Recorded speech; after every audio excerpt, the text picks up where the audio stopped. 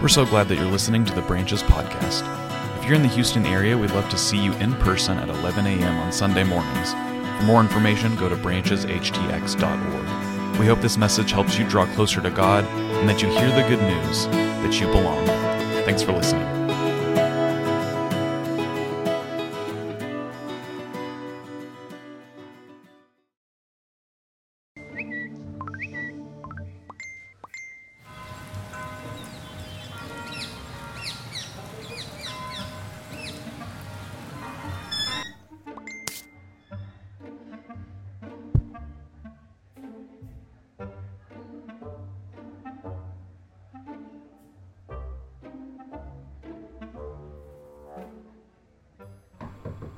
Pastor Jim? Welcome. I'm Pastor Jim. Come on in. Hey, thanks. There's a lot I've been enjoying about your church, and I wanted to ask a few questions about what your church is really all about. John, we're a family here. Our people tend to act and talk a certain way. You don't sound like you've been here very long. Oh, Pastor Jim, I love that your church is a family, and that's what I'm looking for, is a church that's family. But do you have to talk the same way everyone else does? I mean, isn't the church all about following Jesus? Jesus. Of course, Jesus. Jesus is very important. But personal growth and success, financial stewardship, voting is very important. Voting is important. But of course, it all comes back to Jesus.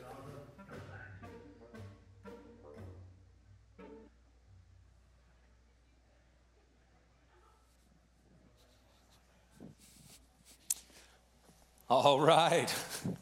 Well, welcome everyone. Thank you so much for being here today. My name's Miguel.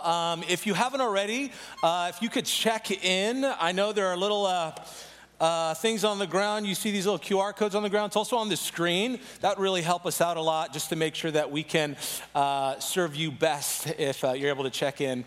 Hey, thank you so much for having me. It's been an incredible weekend where I've been able to hang out with these students. It's been awesome, just encouraging even for me to just see the passion that they have for the Lord. We've been discussing all weekend about abiding in Christ and what it really means to follow Jesus. And so it's been a great weekend so far. But if we haven't met, my name's Miguel. I'm a pastor at Willow Creek Community Church out in the Chicagoland area. I'm originally from San Diego, but right now I've been living in Chicago. It's negative degrees out there, so this is still great warm weather for me. I'm watching though the Houston area and how they're reacting to a 40 degrees or 35 degrees or whatever, and it's really interesting to see the reaction. People are going into panic mode and they're going into survival mode, and I'm hearing like they're going to grocery stores and buying up all the batteries and things like that, or toilet paper. I'm like, what's happening, Lord? What's Houston doing right now? Okay, it's not cold at all, but that's just me. But again, I'm so glad that I've been able to at least experience Houston in the state of panic. Okay. But my family, let me introduce my family. I've been married almost 18 years to my beautiful wife. She still loves me, and we have 5 kids. That's a picture of my family, 5 beautiful kids, ranging from first grade all the way to 10th grade, and they are home right now trying to stay warm. Parents, I appreciate parenting. I appreciate grandparents. Parenting is the most difficult leadership position you will ever be on planet Earth. It is very difficult to raise a human being, and I have to raise 5. 4 of them are girls. 1 of them is a boy, but I have 4 girls. I don't know what the plan is, okay? It's day by day, trusting the Lord, okay? But I think often as parents, like what we try our best to do is just instill like wisdom, guidance, instruction, and hope that they don't, mess it up. And so we try our best to remind them of things. And sometimes, kids, they'll just miss the obvious. And that happens sometimes. But we do our best. But I think also as adults, sometimes we miss the obvious. even when it's right in front of us, it's just so obvious. And today, I want to talk to you guys about really focusing on Jesus, on Christ and Christ alone, because we have an insatiable temptation to add something to Jesus. And there is the red flag. We think of it's Jesus plus something. And there is the red flag there. Now, I have some personal red flags. One of them I shared with the students is I don't like cats. I am so sorry. Oh, yeah, boo, yeah. Someone's booing, like, give us Barabbas. You know, they're don't, all right, calm down. Wow, all right. And the crowd was divided. Okay. Yeah, I don't like cats. I'm so sorry. Please offer grace and mercy. But I don't like phone cases. So I live life by faith with no case. This is complete trust in the Lord right now, right? There's no case to this. I just put it in my pocket. That's it. And I gently set it down. But I don't like phone cases. They're bulky, and I've never really appreciated them. And then I sometimes will change it out. I'm like, I don't need a case. So I don't like phone cases. There's a little red flags for me. But we're in a series called Red Flags. And today I want to talk to us about focusing just on Jesus. Now, this isn't on the notes, but in the Old Testament, there's an example of how easy it is for human beings to just get caught off guard and add something to God, where it's not just solely focused on God, but it's adding something. Now, in Numbers 21, I know that's probably the devotion you had this morning was in Numbers 21. So just to remind you, in Numbers 21, there are venomous snakes and a plague of venomous snakes that are killing all the Israelites. There's a bunch of people are dying from these venomous snakes. And so Moses goes to God. This is the Israelites wandering in the desert. Moses goes to God and says, hey, what are we going to do about all these venomous snakes? And God says, I want you to make a bronze snake and put it up on a pole. Bronze snake and put it up on a pole. And when any of the Israelites look at it, they will be healed. Wherever they are, if they look at it, they will be healed. Now, a little side note, today in our hospitals, in our medical offices, you might see a pole with snakes on it, okay? The Greeks will get the credit for that, but long before that, there was Numbers 21 and this bronze snake on a pole that represented healing, okay? Amen, Jesus wins. Okay, now here's the thing. When that happened, Moses made the bronze snake on a pole, and people looked at it, and they were healed. And it was great. It was wonderful. Healing was happening. Now, here's the thing. Sometime later, as people do what they do, as human beings do what they do, they began to worship that bronze snake on a pole. This was a gift from God. This was supposed to help them in their season, in their situation. And years went by, and they began to worship the snake on a pole. It became idolatry. And sometime later, actually, in 2 Kings 18, King Hezekiah comes in, and he goes, I'm going to destroy all this stuff, because they started to add a bunch of stuff. Not only the bronze snake, they were adding other poles and other things, and they just were starting to worship. We're going to add this. We're going to add this. This is going to be great. We're going to make the pole like this. We're going to have a second pole. We're going to have another thing. And they just began to worship. They were missing it all together. They were adding to this whole experience with them and God. And in 2 Kings 18, verse 4, again, it's not on the screen. Just listen. It says, Hezekiah destroyed the high places. King Hezekiah did. He broke the memorial stones and cut down the Asherah poles. At that time, the Israelites burned incense to the bronze snake made by Moses. This bronze snake was called the Nehushtan in Hebrew. Everyone say Nehushtan. Gesundheit, bless you. King Hezekiah broke the bronze snake into pieces. Okay? That was just one example of something that was good, something that was so helpful for the people, and all of a sudden, we worshiped it. We began worshiping it. It became so incredible to them that they were like, yeah, let's just camp out. Let's just become all about this snake on a pole. See, here's the point. If you don't realize it yet, this is often what takes place. where we become so consumed about ideas and things in our life, and it becomes so overwhelming that we think that is the thing that's going to save us, when it needs to be all about Jesus and Christ alone. So let me give you the primary text today that I want us to really think through, and it's in 1 Corinthians chapter 2, verse 2. It's one verse. This is Paul, and he says this: "For I decided to know nothing among you except Jesus Christ and him crucified." I decided to know nothing else except Jesus Christ and him crucified. If you're taking notes, write this down. When we allow a good thing to become an ultimate thing in our life, it becomes idolatry. When we allow a good thing, and actually it was an instruction from God, a good thing. When we allow it to become an ultimate thing in our life, that's when it becomes idolatry. Now, I'm going to show you a New Testament example. This is where we're going to spend the rest of our time. It's in Mark chapter 9. Mark chapter 9, it's a powerful, powerful story, and it's the story of the Transfiguration in Scripture. You may have read it before, but let me just give you the context. Okay, it's really important to have context of Scripture. If it's taken out of context, it's a con. So it's really important for us to understand what's going on here in the Bible. Now, the disciples, they'd been walking with Jesus for some time now. It's been teaching after teaching, miracle after miracle, but what they're about to experience was something totally different. All of a sudden, this man, this father, comes up to Jesus and he goes, "Jesus, healer, teacher, my daughter, she's 12 years old. Can you do something? She's dying."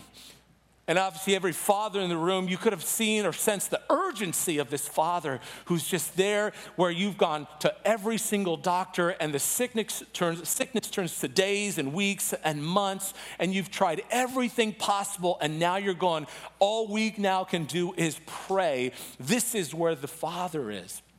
So Jesus begins to follow this father. He says, "I'll come." He's starting to head over to this house where this 12-year-old daughter is on her deathbed. And on the way there, someone from the home meets them, and the father hears words that no parent ever wants to hear. This person says, "Your daughter is dead. She's died. There's no need to bother the teacher anymore." Oh. But Jesus, he continues to head to the home. They get to this home, and the 12 disciples are there, and Jesus goes, "Okay, Peter, James, and John, you guys come in with me. Peter, be quiet. I got this." And so he goes into the house, and they're pressed up against the adobe wall inside this home, and there's just mourning. It's a funeral, and everyone's crying, and they're just unconsolable. You look over, you see the mom whose head is probably down and just crying. The father's there to embrace her. And Jesus walks over to this daughter who's on her deathbed. He takes her by the hand and he says, "Talitha cum," which means, "Little girl, get up." And in that moment, life comes back into her body. If you're Peter, James, and John and you're watching this, you're going, "What am I seeing right now? Did you see that? Is this really happening?" They had to have just been in a sense of awe, maybe even a little bit of a sense of terror of what they just saw. Now, in all of that, at least after all of that just happened, the disciples would have at least been like, "He's got to be the Son of God," at least in awe of who Jesus is at this point.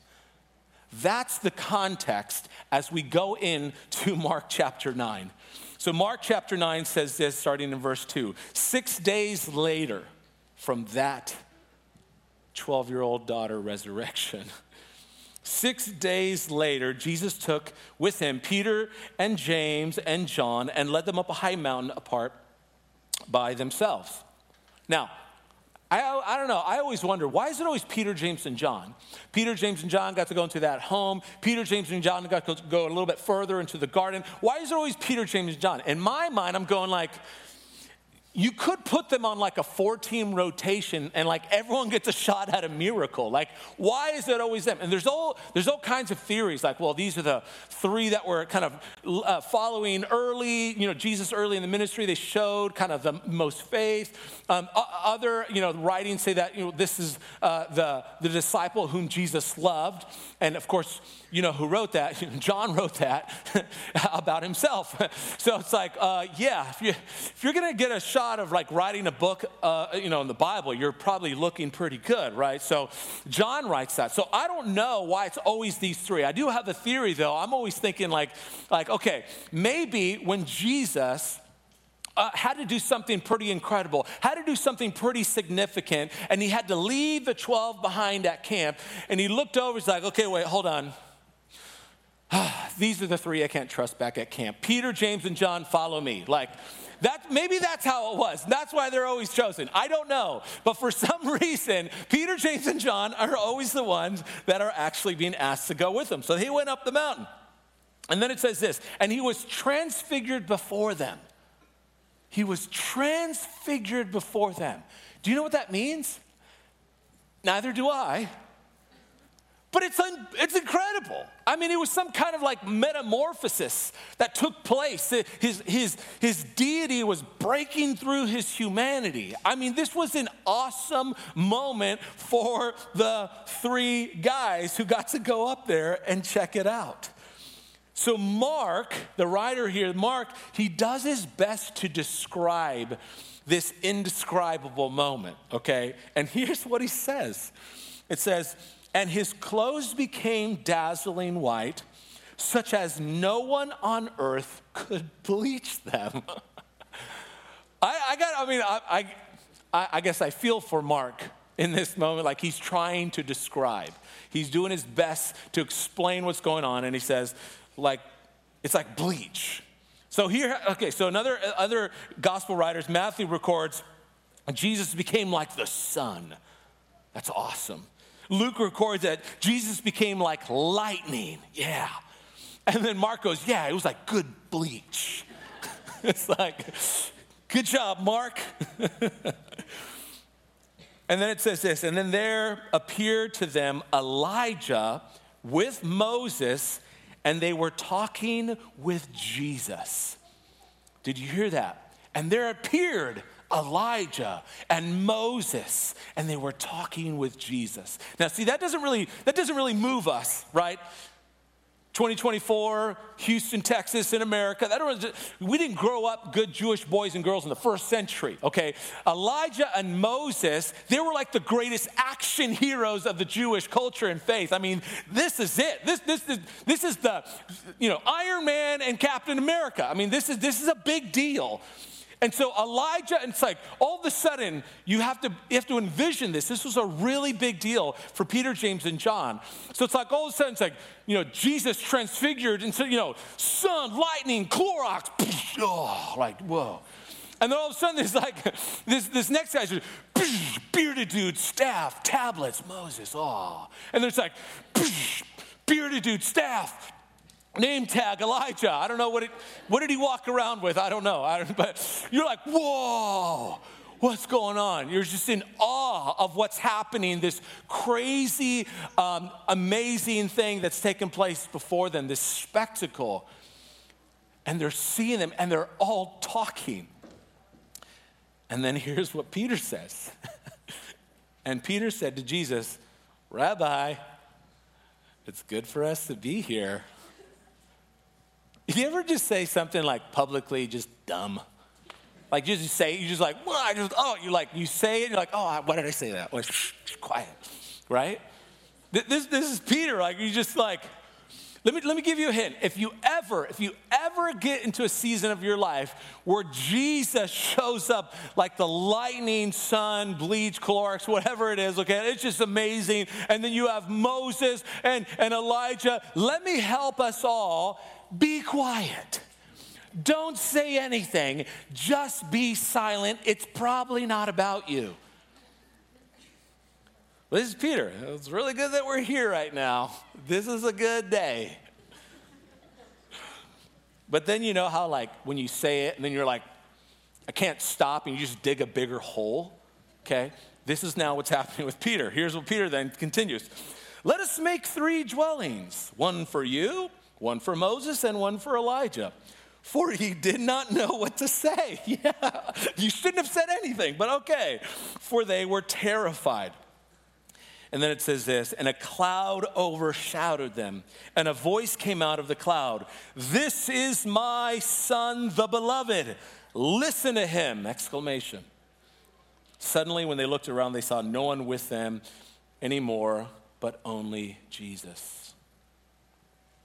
Peter was just caught up in the most extraordinary moment of his life. And listen very carefully, and he just made Jesus a part of it. Did you see it? Did you miss it? Peter just treated the God of the world like every other guest. You're going to make an altar, a dwelling place. You're going to give honor to all 3 equally. But Peter, who's the only one worthy of all honor, all glory? Moses and Elijah are people. Jesus is the Son of God, and we ought to listen to him and him alone. See, you can be in like one of the most incredible displays of God and still miss Jesus. You can be in an incredible moment with the Lord and you make him just a part of it. You elevate everything else to the same position as Jesus, and it becomes idolatry. When Jesus is only a part of your life, listen, expect to be in a cloud. See, why are we not in awe of Jesus? Why in that moment was Peter not just being like, I don't even care about Moses and Elijah, it's Jesus. And he's literally transfiguring before me. This is awesome. Why can't we just be so overwhelmed with who Jesus is in our life? See, Jesus didn't die on the cross to just be a part of all of it, just to be a part of your life. Why can't he be noticed above everything else in our life? Jesus, according to John 14:6, is the way, the truth, and the life. And he came to give us life abundantly, according to John 10:10. See, and this big idea is this. It's Jesus plus nothing else. It's Jesus plus nothing. This is what 1 Corinthians is talking about. It's Jesus plus nothing equals everything. Jesus plus nothing else. But here is the trap for us. The trap is this, that there is a general tendency in all of these answers and the answers and the things that we do to underestimate Jesus, to give him a measure of respect and honor, but fall far short for honoring him for who he really is. We put things at the same level of Jesus. We put speakers and podcasts and theologians and artists and worship leaders. We elevate them to this high level, and it's like the same level that we do and we give to Jesus. But that isn't how it ought to be. It's not Jesus plus your favorite speaker. It's not Jesus plus your podcast. It's not Jesus plus your favorite authors and theologians. It's not Jesus plus something. It's Jesus plus nothing. Equals everything. But it's like we've buried Jesus. We've thrown him into the pile of the things that sum up our life. And let me just say this. Don't hear what I'm not saying. Nothing wrong with Moses and Elijah. Nothing wrong with even honoring them. But when we give the same honor to them as we do Jesus, now we're missing it. Now we're equating the same honor as people that we do Jesus. Now it's all of a sudden becoming Jesus plus something else. But with Jesus, there is no comparison. You and I know Jesus is king, and there is no contest. He is King of kings. He is Lord of lords. Everything was made by him and for him. He is the visible image of the invisible God. He was and is, will always be the great I am. He is the self-existing, all-encompassing. He is God with a bod. And the song is true. He has no rival. He has no equal, now and forever. His is the kingdom. His is the glory. His is the name above every other name. It's Jesus, it's Christ, and Christ alone. That's what it is, and that's what it ought to always be. But we're people. We're human. We feel like we need to add something. We feel like, but it's something else. Peter missed it. And at the bottom of the mountain were the rest of the disciples. The rest of the disciples, these guys, had just an incredible mountaintop experience, but everything that's taught on the mountaintop is always revealed in the valley. So when we get to the bottom of the mountain, the other disciples, they're arguing with the religious leaders, and Jesus gets there, and what are you guys arguing about? And this man comes up and says, your disciples could not help my son. He's demon-possessed by this thing, and we're not sure what's going on. And so he begins to describe what's happening with his boy. And then here's what happens, Mark chapter 9, verse 18. And whenever it seizes him, this demon, it dashes him down, and he foams and grinds his teeth and becomes rigid. And I asked your disciples to cast it out, but they could not do so. Here's what's interesting about that. 9 chapters have passed. They were already sent out 2 by 2. In Mark chapter 6, they were already given power over unclean spirits. They had done ministry. They'd done it all. They read all the manuals. They went to all the classes. They had confirmation. They had everything going on. Like they went to seminary, and the professor was Jesus. Like, this is it. They know exactly what to do. They've done it already. And now here's Mark 9, and they can't do it. They can't do it. This is often where we find followers of Jesus, where it's like, you've been here. You already know where I'm going with this. You've already filled in all the little outlines, and you already know the sermons, and you've already understood this, and you've memorized this. You've been a teacher of the scriptures. You've done small groups and Sunday school and Bible studies and classes. You get it. You've been here for decades. You understand. You're a retired pastor or bishop or whatever, and you've done it all. And then there are these seasons where it's like, but why isn't this working anymore? Why can't I feel the power of God like we used to? And here are the disciples with the same issue. So Jesus, long story medium, he heals the boy, casts out the demon, and then later the disciples are curious, what happened there? In verse 28 and 29, it says, when he had entered the house, his disciples asked him privately, why could we not cast it out? He said to them, this kind can come out only through prayer. Only through prayer. That word prayer is the word preseuche. What it really means, it's not just that they should have prayed right before they did it. Like, in Jesus' name, we're going to do this, amen. It's not that. This kind of prayer is relational.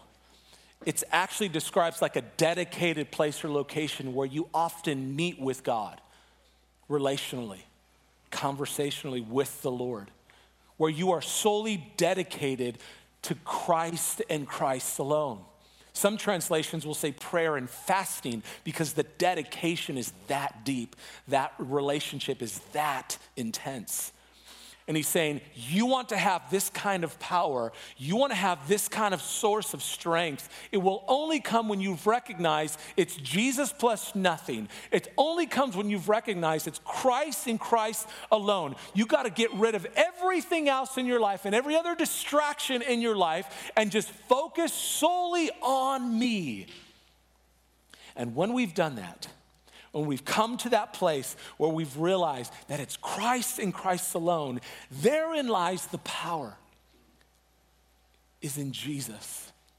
I wonder, as we are turning the corner into 2024, and we're looking back at 2023, and we're now entering this brand new year, what would happen if all of us just decided to focus on Jesus, on Christ alone? That we make, like Paul says, make a decision that we will know nothing else except Christ alone. Nothing wrong with all the good things that are added, nothing wrong with those things, but they cannot and should not become an ultimate thing in our life. What kind of power would we see in our families, in our neighborhoods, and in our church if we can just solely surrender to Jesus? Let me pray. Heavenly Father, thank you so much for the opportunities that you give us each and every Sunday to just be reminded that it's always been about you. God, I pray that as we enter into a new year, Lord, as we're entering into new seasons of our life, would you help us, God, be reminded that it's always been about Jesus and it'll never stop being about Jesus. Lord, thank you so much for the examples in the Old Testament and the New Testament. God, that there are moments when we add things to you, a cloud overwhelms us and we can't see straight. God, would you just be in the student ministry here, be in every ministry here at St. Luke's as they continue to reach their city and beyond for the glory of God. We love you. We thank you. And in Jesus' name,